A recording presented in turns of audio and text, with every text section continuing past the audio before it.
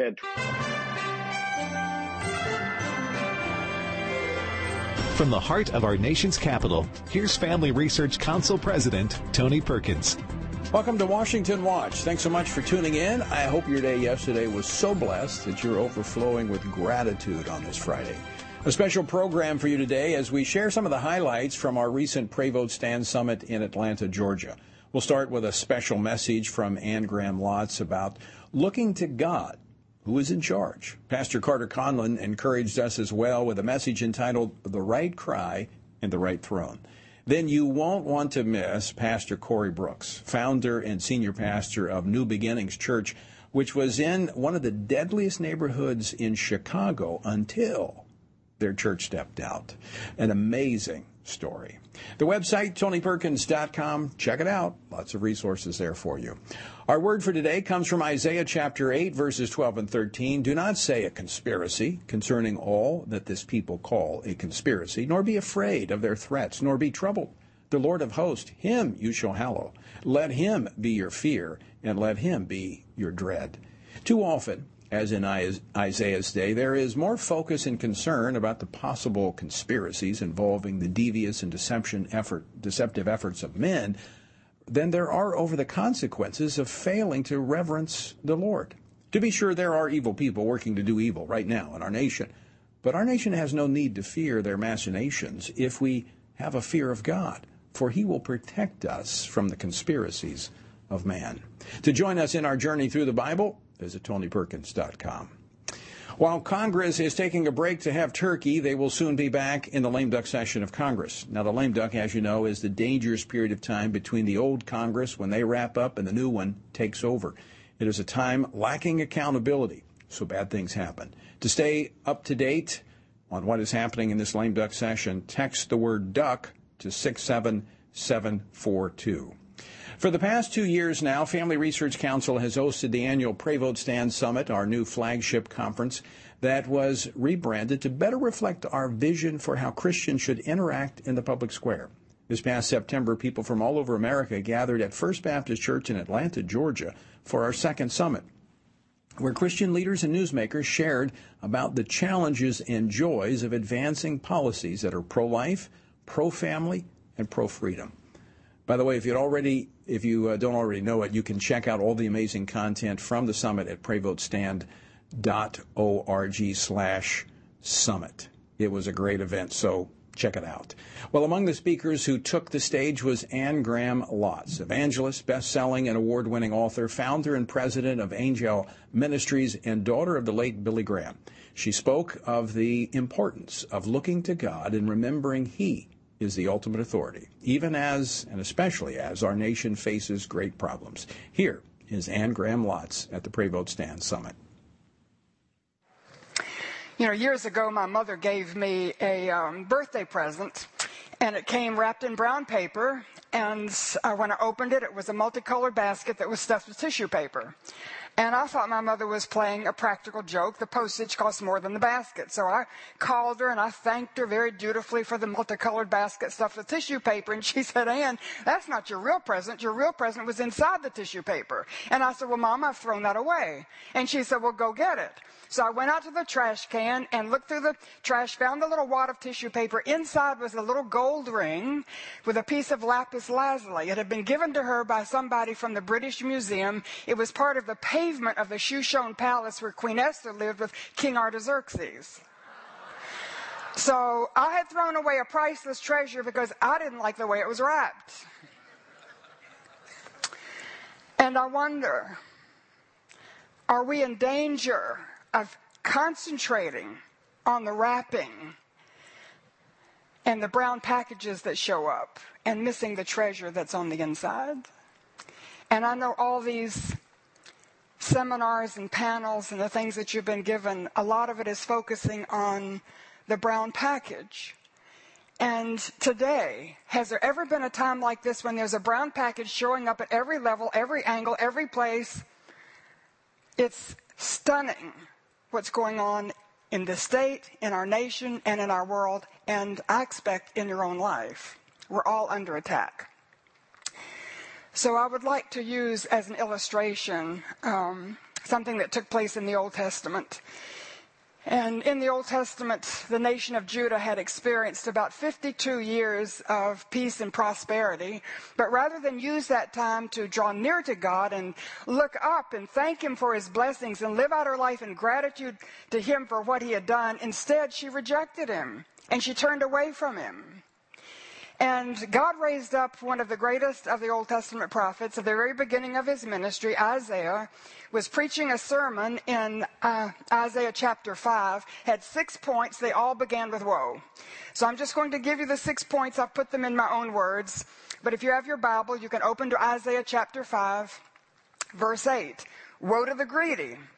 Verse 11. Woe to the alcoholic and the chemically dependent. Verse 18, woe to the religious hypocrite, those who pretend to be more spiritual than they are.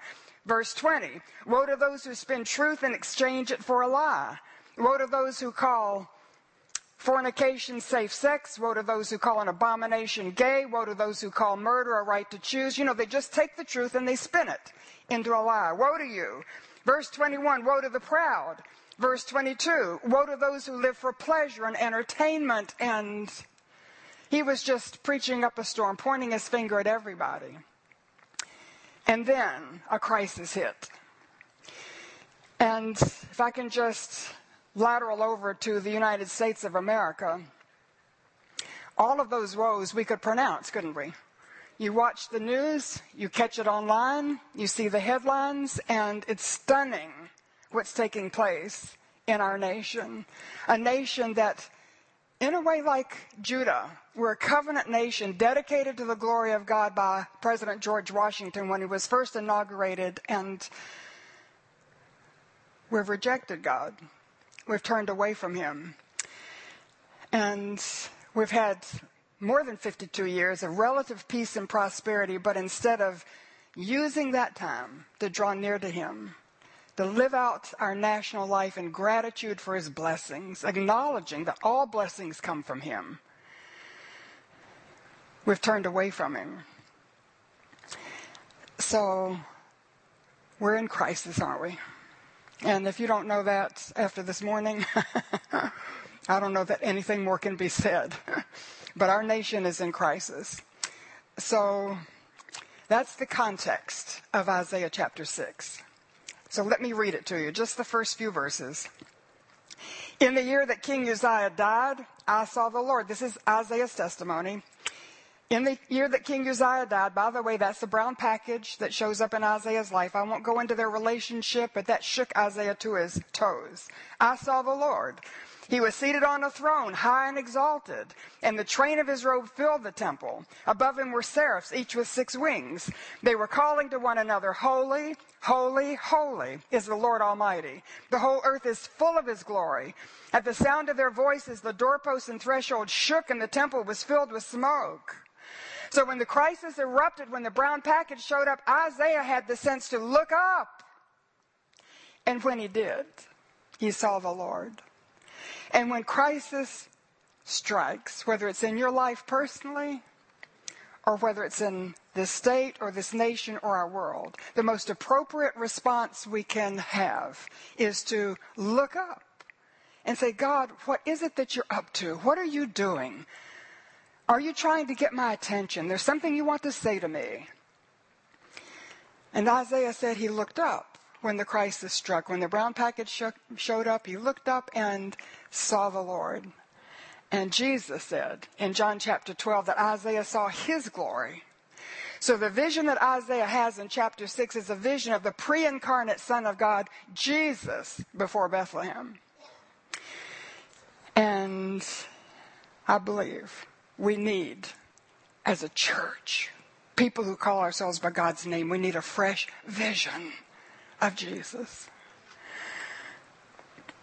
And then he said, and I'm just taking the New International Version and word by word, phrase by phrase, I saw the Lord seated on the throne. That meant he saw Jesus in charge, in control of everything that was taking place in his nation's life and in his own life. And I would just ask you, what has caused you to doubt that Jesus is actually seated on the throne? That He's in control of what's happening today? And after everything you've heard this morning, does it cause you to question, Jesus, are you weak? Are you on vacation? Are you looking the other way? And yet, Isaiah said, let me just make it personally. What about you? Are you personally doubting that Jesus is on the throne? When your child comes home from school and says he's transitioned into a different gender, you say, Jesus, really? Are you on the throne? You come back from the doctor and you're diagnosed with a life-threatening disease and you say, Jesus, are you on the throne? And your spouse walks out, or the spouse of your child walks out, and you say, Jesus, are you on the throne? And Isaiah said, I looked up and I saw Jesus seated on the throne. At the end of human history, the Apostle John says, I saw heaven open and Jesus is still seated on the throne. And as Jonathan Cahn says, he's not getting off. He's in control. He was high, seated on the throne high. You know, this election year, so many different people are vying for a high office and a higher office and a higher office. And it doesn't matter what office is the highest, if it's the one in the United States, in the White House, or whether it's worldwide in some other nation. You know, whoever, whatever is the highest position that this nation, this planet has to offer, Jesus holds a higher position than whatever that is. He's higher than all. Amen. So when we pray, we need to remember that we're appealing to the highest authority there is in the universe. One who is in charge. One who gives us his attention. And not only was he high, he was exalted. No one is greater than Jesus. And our nation is facing great problems. And actually, I think they're so great that some of them don't have a human solution. We are digging ourselves into a hole from which there's no climbing out. But no problem that we face as a nation, no problem that you face is greater than he is. Okay? He is greater than all. So what are the problems that you're facing? Maybe it's a death from COVID. You have someone in your family who's had COVID and suffered and put on a ventilator and not come off. Somebody who's dealing with a long haul effect. Somebody who has cancer. Somebody who's going through a divorce. Maybe, you know, some other disaster. Somebody who's coming from one of the flooded areas or the fires in our nation. And, you know, we look at it in the news for a few moments and then we go on to something else, but it'll take them years to dig out. Maybe never get back to where they were. Problems that are great, but Jesus is greater than all. You are listening to Washington Watch with Tony Perkins. Today, broadcasting a special program from our second annual Pray Vote Stand Summit that was held in Atlanta, Georgia. That was Anne Graham Lotz who spoke at the summit. If you want to hear more speakers, well, you can. Just go to PrayVoteStand.org. It's all archived there. Again, that's PrayVoteStand.org. All right, don't go away. After the break, we'll hear some more from the summit, turning to Pastor Carter Conlon, who is the general overseer of Times Square Church in New York, who talked about the right cry at the right throne. Don't go away. We're coming back with more of this special edition of Washington Watch right after this. How do you take your coffee? I take mine standing with my USA-made stand mug. Here at FRC, we stand. We stand for faith, family, and freedom. And when we hold our stand mug, we're reminded of what we stand for. With your very own stand mug, you can too. The stand mug holds 15 ounces of your favorite beverage, hot or cold. This sturdy, American-made cobalt blue mug is boldly etched with the word STAND. Sound familiar? You've probably seen it before. It's the very same stand mug Tony Perkins and other Washington Watch guests use daily on his show. This mug stands for faith, family, and freedom. We stand for faith, family, and freedom. And you should too, with your very own USA-made stand mug. Join us. Get your stand mug at TonyPerkins.com. Again, that's TonyPerkins.com. And as always, keep standing.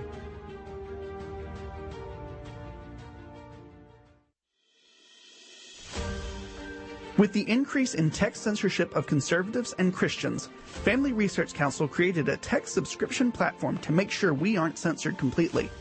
Now, if we get canceled, you can still find updates on faith, family, and freedom by simply texting STAND to 67742. This will sign you up for our text alerts and send FRC's content straight to your phone. Stay connected and stay informed. Text STAND to 67742. Studies show that a majority of Americans believe they hold a biblical worldview, but in reality, most of our friends and neighbors, including those who attend church, don't think about the day's moral and cultural issues through a biblical lens. Christians need to be grounded in the truths of God's Word and be prepared to articulate them in a winsome manner, which is why Family Research Council's Center for Biblical Worldview was created. The center serves to help Christians understand the importance of Scripture in every aspect of life, why it must be authoritative, and how it can prepare believers to advance and defend faith in the workplace, in schools, in their communities, and in the public square. FRC's Center for Biblical Worldview has experts that provide research and resources to help believers address our culture's most pressing questions. Access these free resources at frc.org/worldview. See the Worldview Fellow's most recent work by signing up for the newsletter at frc.org/worldview email. Today, finding a trustworthy news source is harder than ever. That is why Family Research Council created the Washington Stand, an online daily news outlet that provides news and commentary on the most crucial issues of the day, all written from a biblical worldview. Find reliable reporting at WashingtonStand.com so that you know how to stand firm in the midst of the challenges of our day. Again, stay informed by visiting WashingtonStand.com.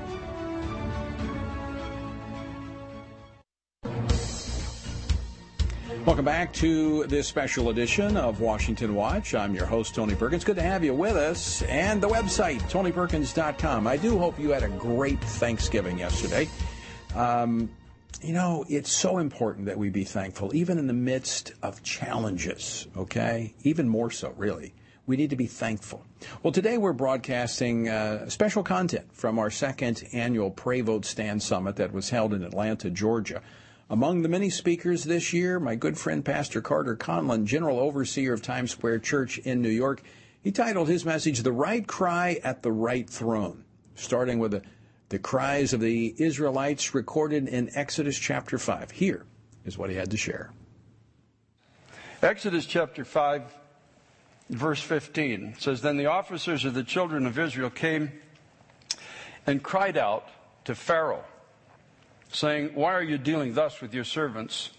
There is no straw given to your servants. Now, this is an incredible moment in the history of the people of God of that particular time. These are the descendants of Abraham. You remember in Genesis chapter 12, the Lord said to Abram, Get out of your country, from your family, from your father's house, to a land that I will show you. I will make you a great nation. I will bless you and make your name great, and you shall be a blessing.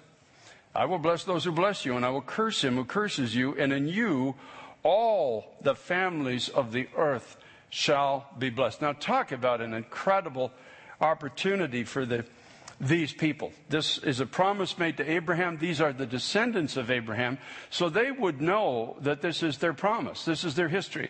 As a matter of fact, Abraham, their spiritual and physical father in a sense, he had had an encounter with the pre-incarnate Christ just on the outskirts of Sodom. And they would have known a lot of this. They would have known we have access to God. This is the heritage of these people. But here are their leaders in a season of hardship coming before, at least those persons in charge of this part of leadership, coming before the throne of Pharaoh and crying out for straw. It's an amazing thing. You know, we as the people of God can end up living so far beneath our calling that we're not even aware of it. They had access to the throne of God. They had a promise that I'll bless those who bless you and I'll curse those who curse you. They had a promise that in you all the families of the earth are going to be blessed. They had literally had access to God. They had access to the promises of God and the power of God. And yet the leaders at this particular time chose to appear before the throne of Pharaoh. And instead of crying out to God, they're crying out to Pharaoh. Instead of the promises of protection and provision and all of the things that God had promised to give them, they're asking for straw. And the worst of it all is that had they succeeded in getting some straw, they probably would have come back to the people with a praise report. For real, straw. You wonder sometimes when we realize the power of prayer, because Jesus told us, whatever you ask for, what? You shall receive. Ask, you shall receive. Everyone who asks, receives. Seek, you shall find. Knock, it shall be opened. Can you imagine if we just believed that verse of Scripture? The prayer meeting in the house of God would be jam-packed. People would be presenting their petitions before God and expecting God to answer, because He did say, everyone who asks receives. Now, the people of God of this particular time had taken a journey from the place that they were into the nation of Egypt because of difficulty and famine. As a matter of fact, they left the place that they were in Genesis chapter 45, verses 17 and onward. This was their history. Pharaoh said to Joseph, say to your brothers, do this, load your animals and depart and go to the land of Canaan. Bring your father, bring your households and come to me, and I will give you the best of the land of Egypt, and you will eat the fat of the land. I find it interesting in the context of it was 402 years ago today that the Mayflower left England and headed for America. As the people of God of this particular time left their own shore, as you may call it that, their own land at that point, because of hardship, the people on the Mayflower left because many of them were experiencing forms of hardship, including religious persecution. And they came to a new land, and Pharaoh said, don't be concerned about your goods, for the best of the land of Egypt is yours. In chapter 47, it says, Pharaoh spoke to Joseph and said, the land of Egypt is before you. Have your father and your brothers dwell in the best of the land. Let them dwell in the land of Goshen. And if you know any competent men among them, make them chief herdsmen over my livestock. So this was their history. They had come into the land, and the land had opened its arms to them. The land had blessed them. The land recognized their giftings and their calling, and of course, they had been a tremendous blessing to the nation. Keep in mind that without Joseph, the nation of Egypt may have largely starved to death. It was because of Joseph that the people were spared, and the vision of God was unfolded, and produce was brought to keep the people alive in a time of famine. And also there would be many chief herdsmen who brought great blessing. You think of America, the number of Christian people that built universities and hospitals and made inventions, and in this country, for example, there's a great heritage of Christianity, and many godly Christian people were used in powerful ways to bring great good to the nation. But again, in Exodus chapter 1, a new season and a new reality arose. It says, there arose a new king over Egypt who did not know Joseph. It doesn't mean he didn't know about him, but he had no longer an appreciation for what Joseph had brought to the nation, or Joseph's family had contributed to the nation. He had crafted an alternate worldview, I guess, may I put it that way, in his mind.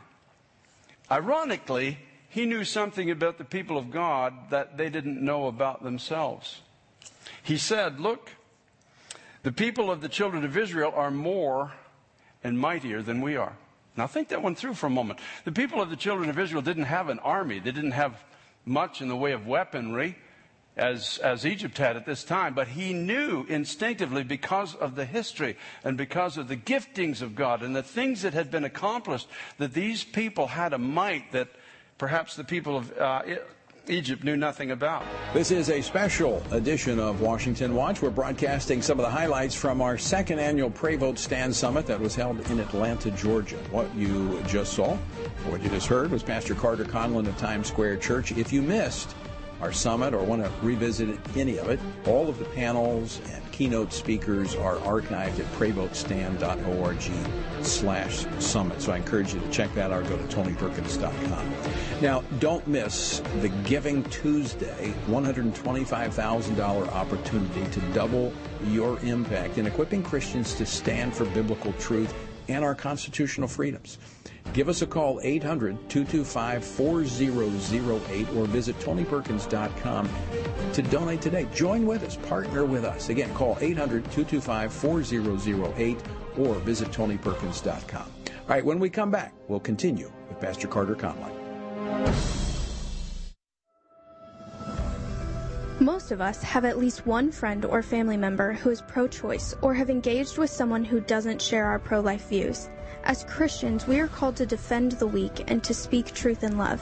When we advocate for the unborn, we must do so honestly and lovingly. At Family Research Council, we recognize and respect the inherent dignity of every human life, from conception until natural death. The value of human life is not conditional upon its usefulness to others or the state, or an arbitrary evaluation of a person's quality of life.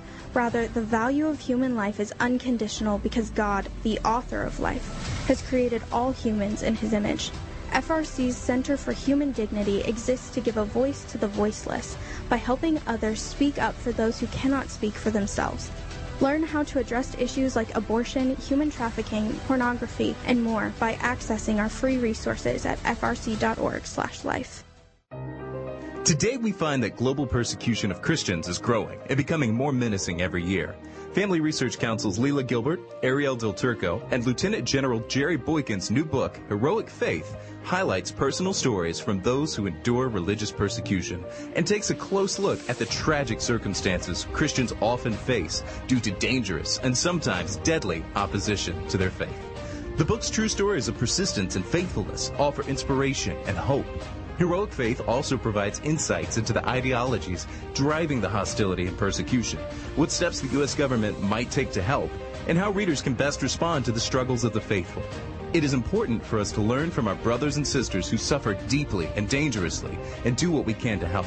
You can get your copy of Heroic Faith wherever books are sold or by going to frc.org/heroic faith. Again, that's frc.org/heroic faith.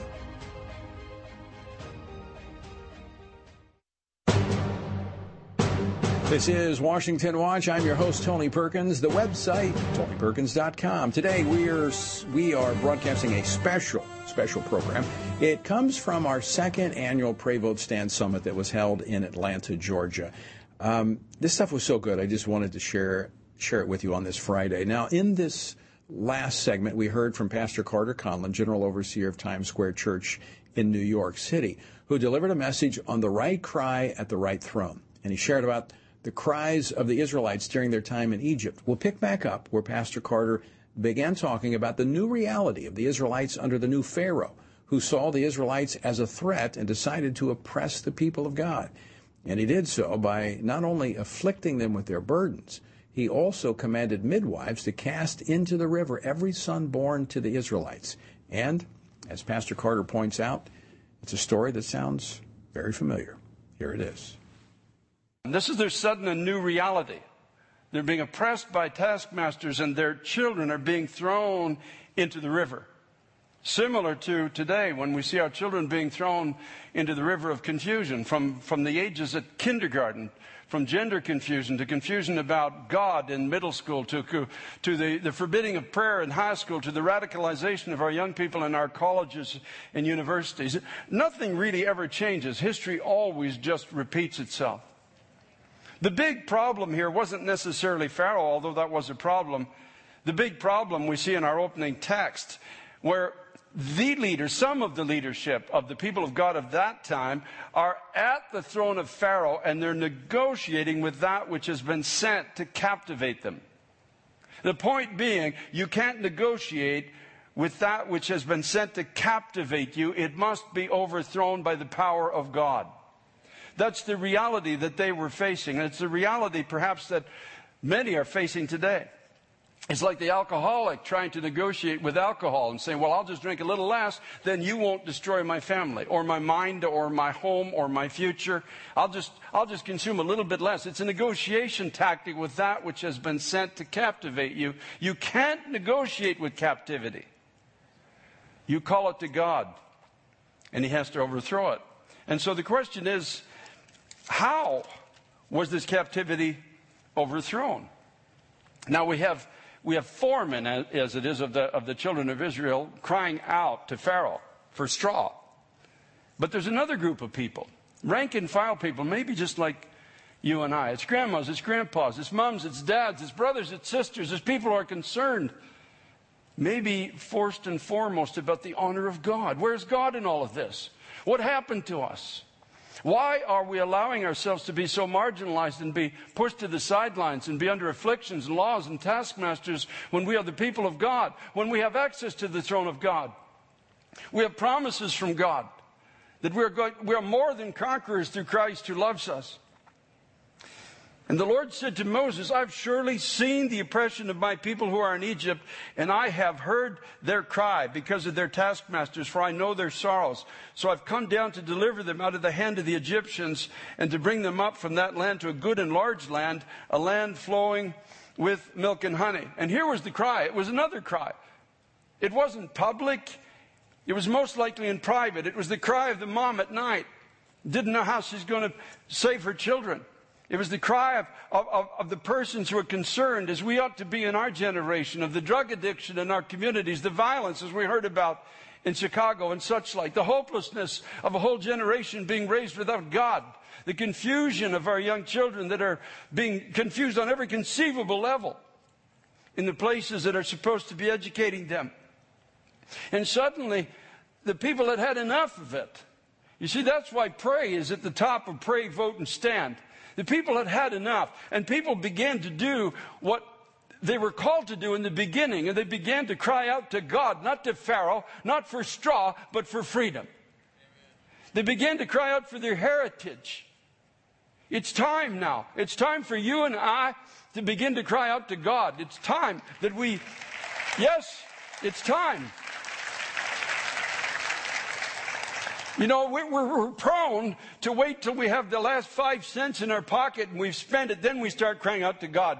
It's funny the way we are. We exhaust our own resources, and it's only in exhaustion, in the sense that common sense finally settles in and says, wait a minute, aren't we the people of God? Aren't we supposed to be more than conquerors through Christ who loves us? Didn't Jesus say, have faith in God, for verily I say to you, whoever says to this mountain, be thou removed and be cast into the sea, and shall not doubt in his heart, but believes that the things he says he shall come to pass, he shall have whatsoever he says. Therefore I say to you, whatsoever you ask in prayer, believing you shall receive. It is time to cry out for our children.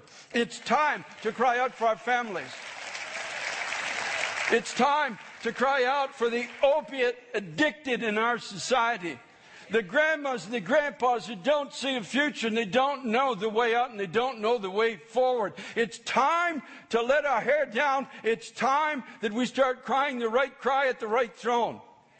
And say, God Almighty, have mercy.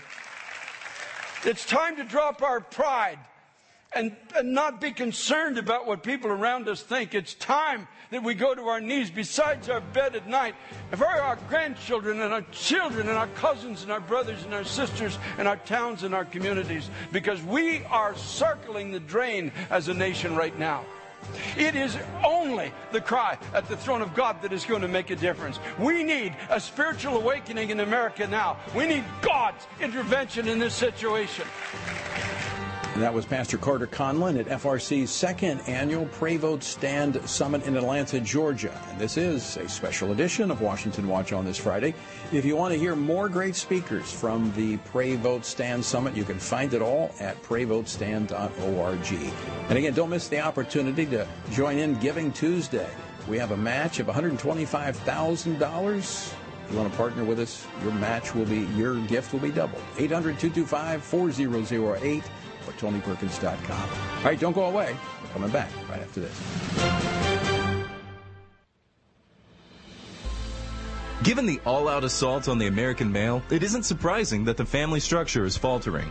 As a result, many men are frustrated and confused about what a real man is supposed to be. In response, Family Research Council's Lieutenant General Jerry Boykin and Dr. Keenan Curitan's new book, Strong and Courageous, a sequel to Man, offers a battle plan for men on how to take on their God-given responsibility in a culture swiftly turning away from God's design. The authors present the Old Testament book of Joshua and his leadership as the focus of their study, asking readers to consider the 5 principles of biblical manhood: man as provider, instructor, battle buddy, defender, and chaplain. It is time for men to step into their role in the family and society and truly live out their God-given purpose. To purchase your copy of Strong and Courageous, A Call to Biblical Manhood, go to frc.org/strongandcourageous.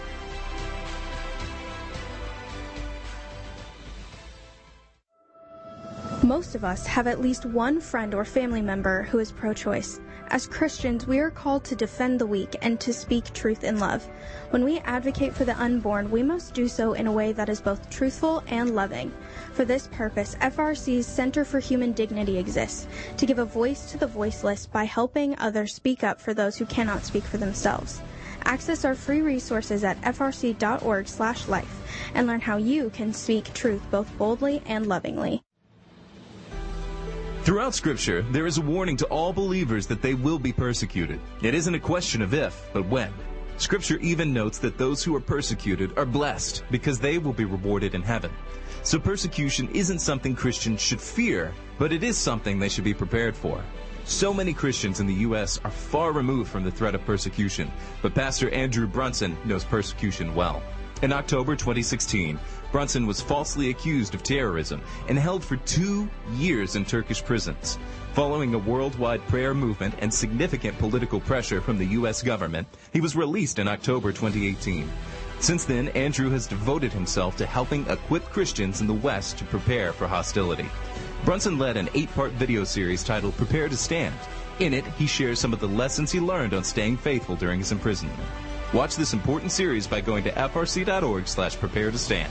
Again, that's frc.org/prepare to stand. Although most Americans believe they have a biblical worldview, studies show that most of our friends and neighbors, including those who attend church, don't think about the day's moral and cultural issues through a biblical lens. That is why Family Research Council launched the Center for Biblical Worldview. The experts at the center have provided free resources to help Christians live by a biblical worldview. Access these resources by going to frc.org/worldview.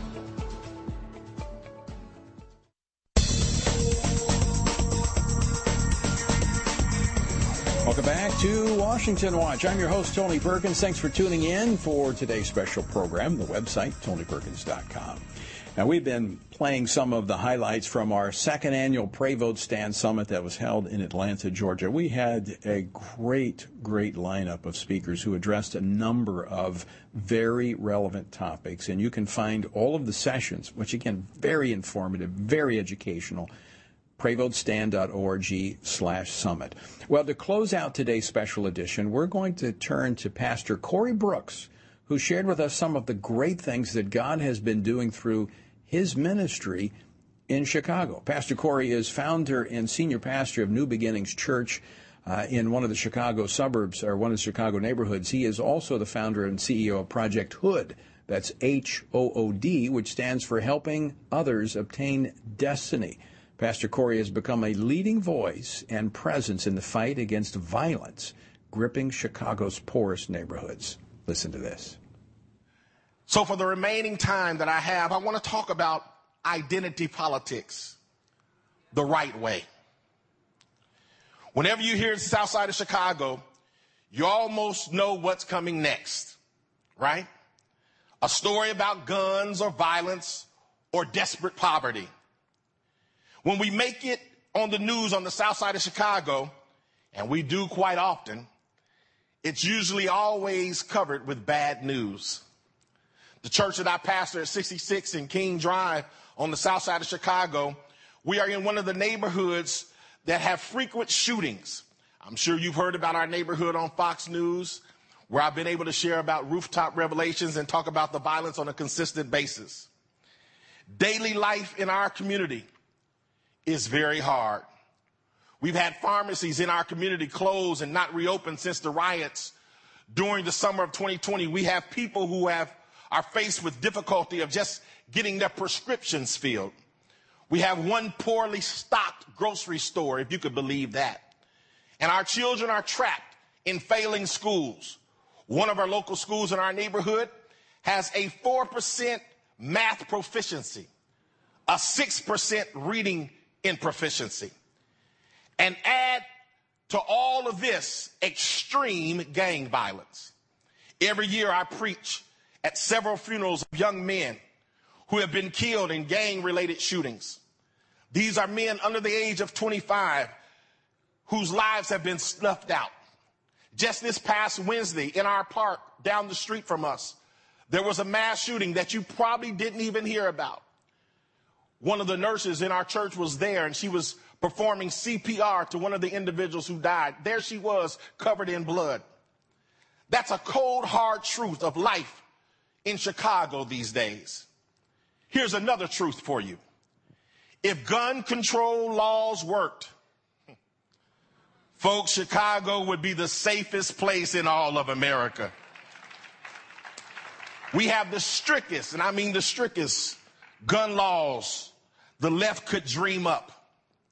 Guns are plentiful in Chicago, but only in the criminals' hands. Chicago schools are a disaster created by the left. Our kids can't read or do math, but they are learning something. What is that? I'm glad you asked me. They are learning to hate America. I'll talk more about that in just a few minutes. No list of complaints about the brokenness of Chicago would be complete without mention of the left's war on police. Last year, my city cut police budget by $63 million in the middle of a crime surge. This was the left's brilliant idea. Now this year, we have to restore the funding. But the city has reduced the size of the police force, can you believe this, by 1,343. Yes, we have reduced our police force by 1,343. Fewer police officers to fight crime and protect our neighborhoods. There are consequences to these crazy leftist ideas. People are no longer putting up with the brokenness of our city. You may have seen the news, I'm sure, of the billionaire investor Ken Griffin, who, by the way, donated $5 million to Project H.O.O.D so we can build a community center. Ken Griffin is leaving Chicago and moving his company to Miami. Mr. Griffin made the following comments about the skyrocketing crime in Chicago. If people, he says, if people aren't safe here, they're not going to live here.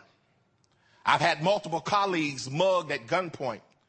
I've had a colleague stabbed on the way to work. Countless issues of burglary, he said. And he's not the only one leaving Chicago. According to a new study from the University of Illinois at Chicago, Chicago is now the slowest growing city in the U.S. Since its peak in 1950, Chicago has lost nearly 1 million residents. Another sign that our city is in decline, property prices are falling in Chicago. Here's a recent headline from Crane's Chicago Business. Chicago home prices are going down while other cities are going up. Our nation has rampant inflation, but housing prices are falling in Chicago. Is it any wonder? If your city completely bottoms out and is drained of its productive resources or workforce, prices will eventually fall. And we're seeing that overall in our real estate market. But our purpose here is not to look at the many, and I do mean many, failures of Chicago, because in all sincerity, that would take all night.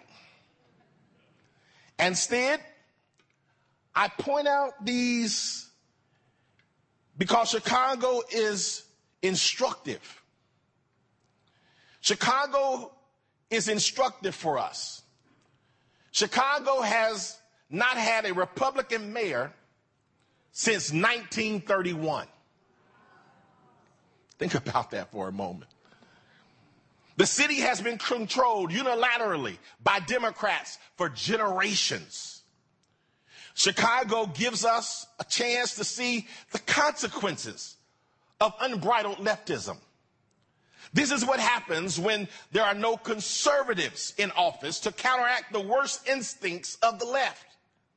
We hear so much from the left about identity politics today. We hear it so much. The left is obsessed with buzzwords about identity. But have you noticed how the left does identity politics. The left uses not just labels to create identities rooted in victimhood, always using language of oppression. Ask a liberal why Chicago is failing, and you will hear different explanations, all rooted in systems of oppression. This worldview that sees oppression everywhere is based on false and destructive identities. The first destructive identity the left has given us is that we are all on our own. Our identity as someone's child does not matter. Our identity as parents does not matter. And of course, our identity as children of God is irrelevant and derided by the left every single day. If you show me a boy on the south side of Chicago who has a dad present in his home and present in his life, and a boy who never met his father, I can tell you immediately, and so could you, which child is more likely to struggle in school, experiment with drugs, wind up in a gang, and potentially end up in jail. This isn't rocket science. And yet, the left spends so much time and taxpayer funding to try to analyze risk factors of gangs, all while telling us that fathers don't matter. Now, let me be clear. We all know successful people who have grown up without fathers. I'm one of them. And the moms who help those children grow into men and women God called them to be, they should be thanked profusely. But those, my brothers and sisters, are exceptions. And the path is fraught with so many difficulties. Fathers matter. And fatherhood matters. If I was at my church, I would have said, can I get an amen?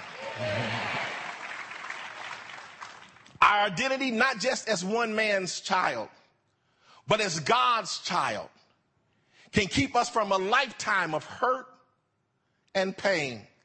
The left has told us for too long that fathers can be replaced with government programs. The simple reality is that they cannot be replaced. This is the worst of identity politics, because this war on fatherhood, both earthly and heavenly, has devastating consequences. Identity matters, and our identity as God's children, who are fiercely loved by God, is the absolute most important identity anyone in this building or anyone in the world could ever have.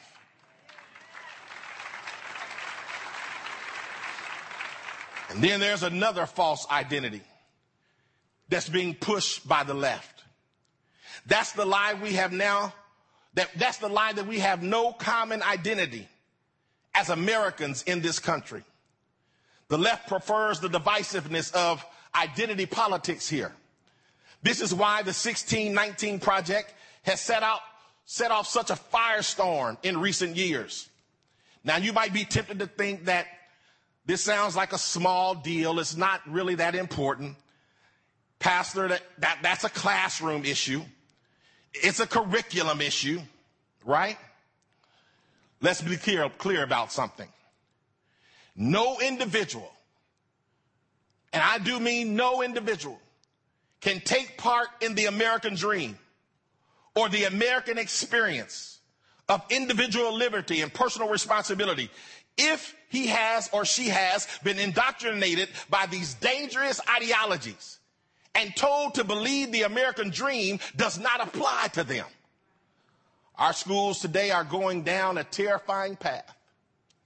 They are teaching children every day, especially in Chicago, to hate America, view themselves as victims, to think of our nation's beautiful founding as some kind of act of racism.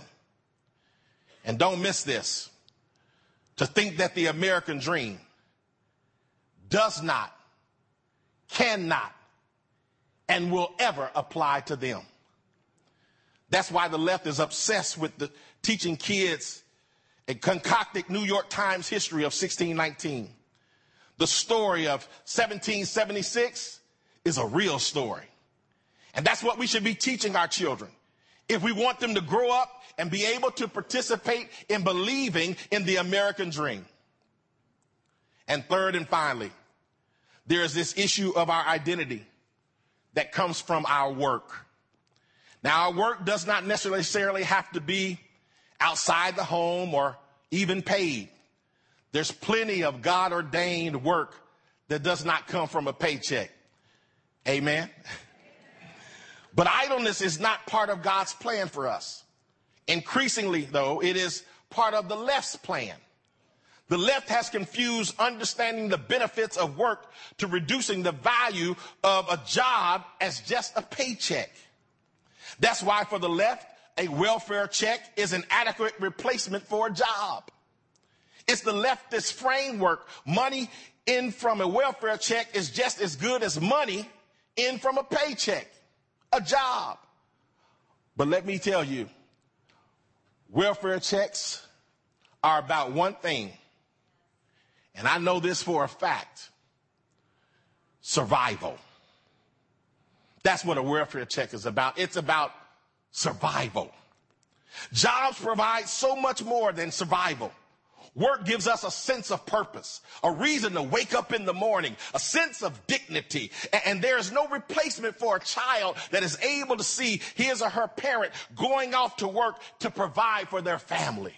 Well, in closing his time at the Pray Vote Stand Summit, Pastor Corey talked about the dangerous identity politics of the left. And he shared the right way to talk about identity politics. Here is what he had to say. So where does this all leave us as conservatives? What do we do about it? Even as we reject the dangerous identity politics of the left, we should be replacing those noxious ideas with true identity. Helping people understand their identity as children of God. Helping people understand their identity as Americans who are blessed to live in this nation. As individuals with a calling, hallelujah, and with a purpose. And we should never be shy about our brand of identity politics. In fact, our entire business should be identity politics. But the kind of politics that elevates individuals and creates opportunities. Thanks again for tuning in for this special edition of Washington Watch. Again, that was Pastor Corey Brooks speaking at our second annual Pray Vote Stand Summit. Once again, if you'd like access to more content, go to prayvotestand.org/summit. Well, that's all we have time for today, and I leave you once again with the encouraging words of the Apostle Paul found in Ephesians 6, where he says, "You've done everything you can do. When you've prayed, prepared, and taken your stand, by all means, keep standing." Washington Watch with Tony Perkins is brought to you by Family Research Council and is entirely listener-supported. Portions of the show discussing candidates are brought to you by Family Research Council Action. For more information on anything you've heard today, or to find out how you can partner with us in our ongoing efforts to promote faith, family, and freedom, visit TonyPerkins.com. Also, to leave a comment about Washington Watch, call our watch line at 1-866-372-7234. That's 1-866-372-7234.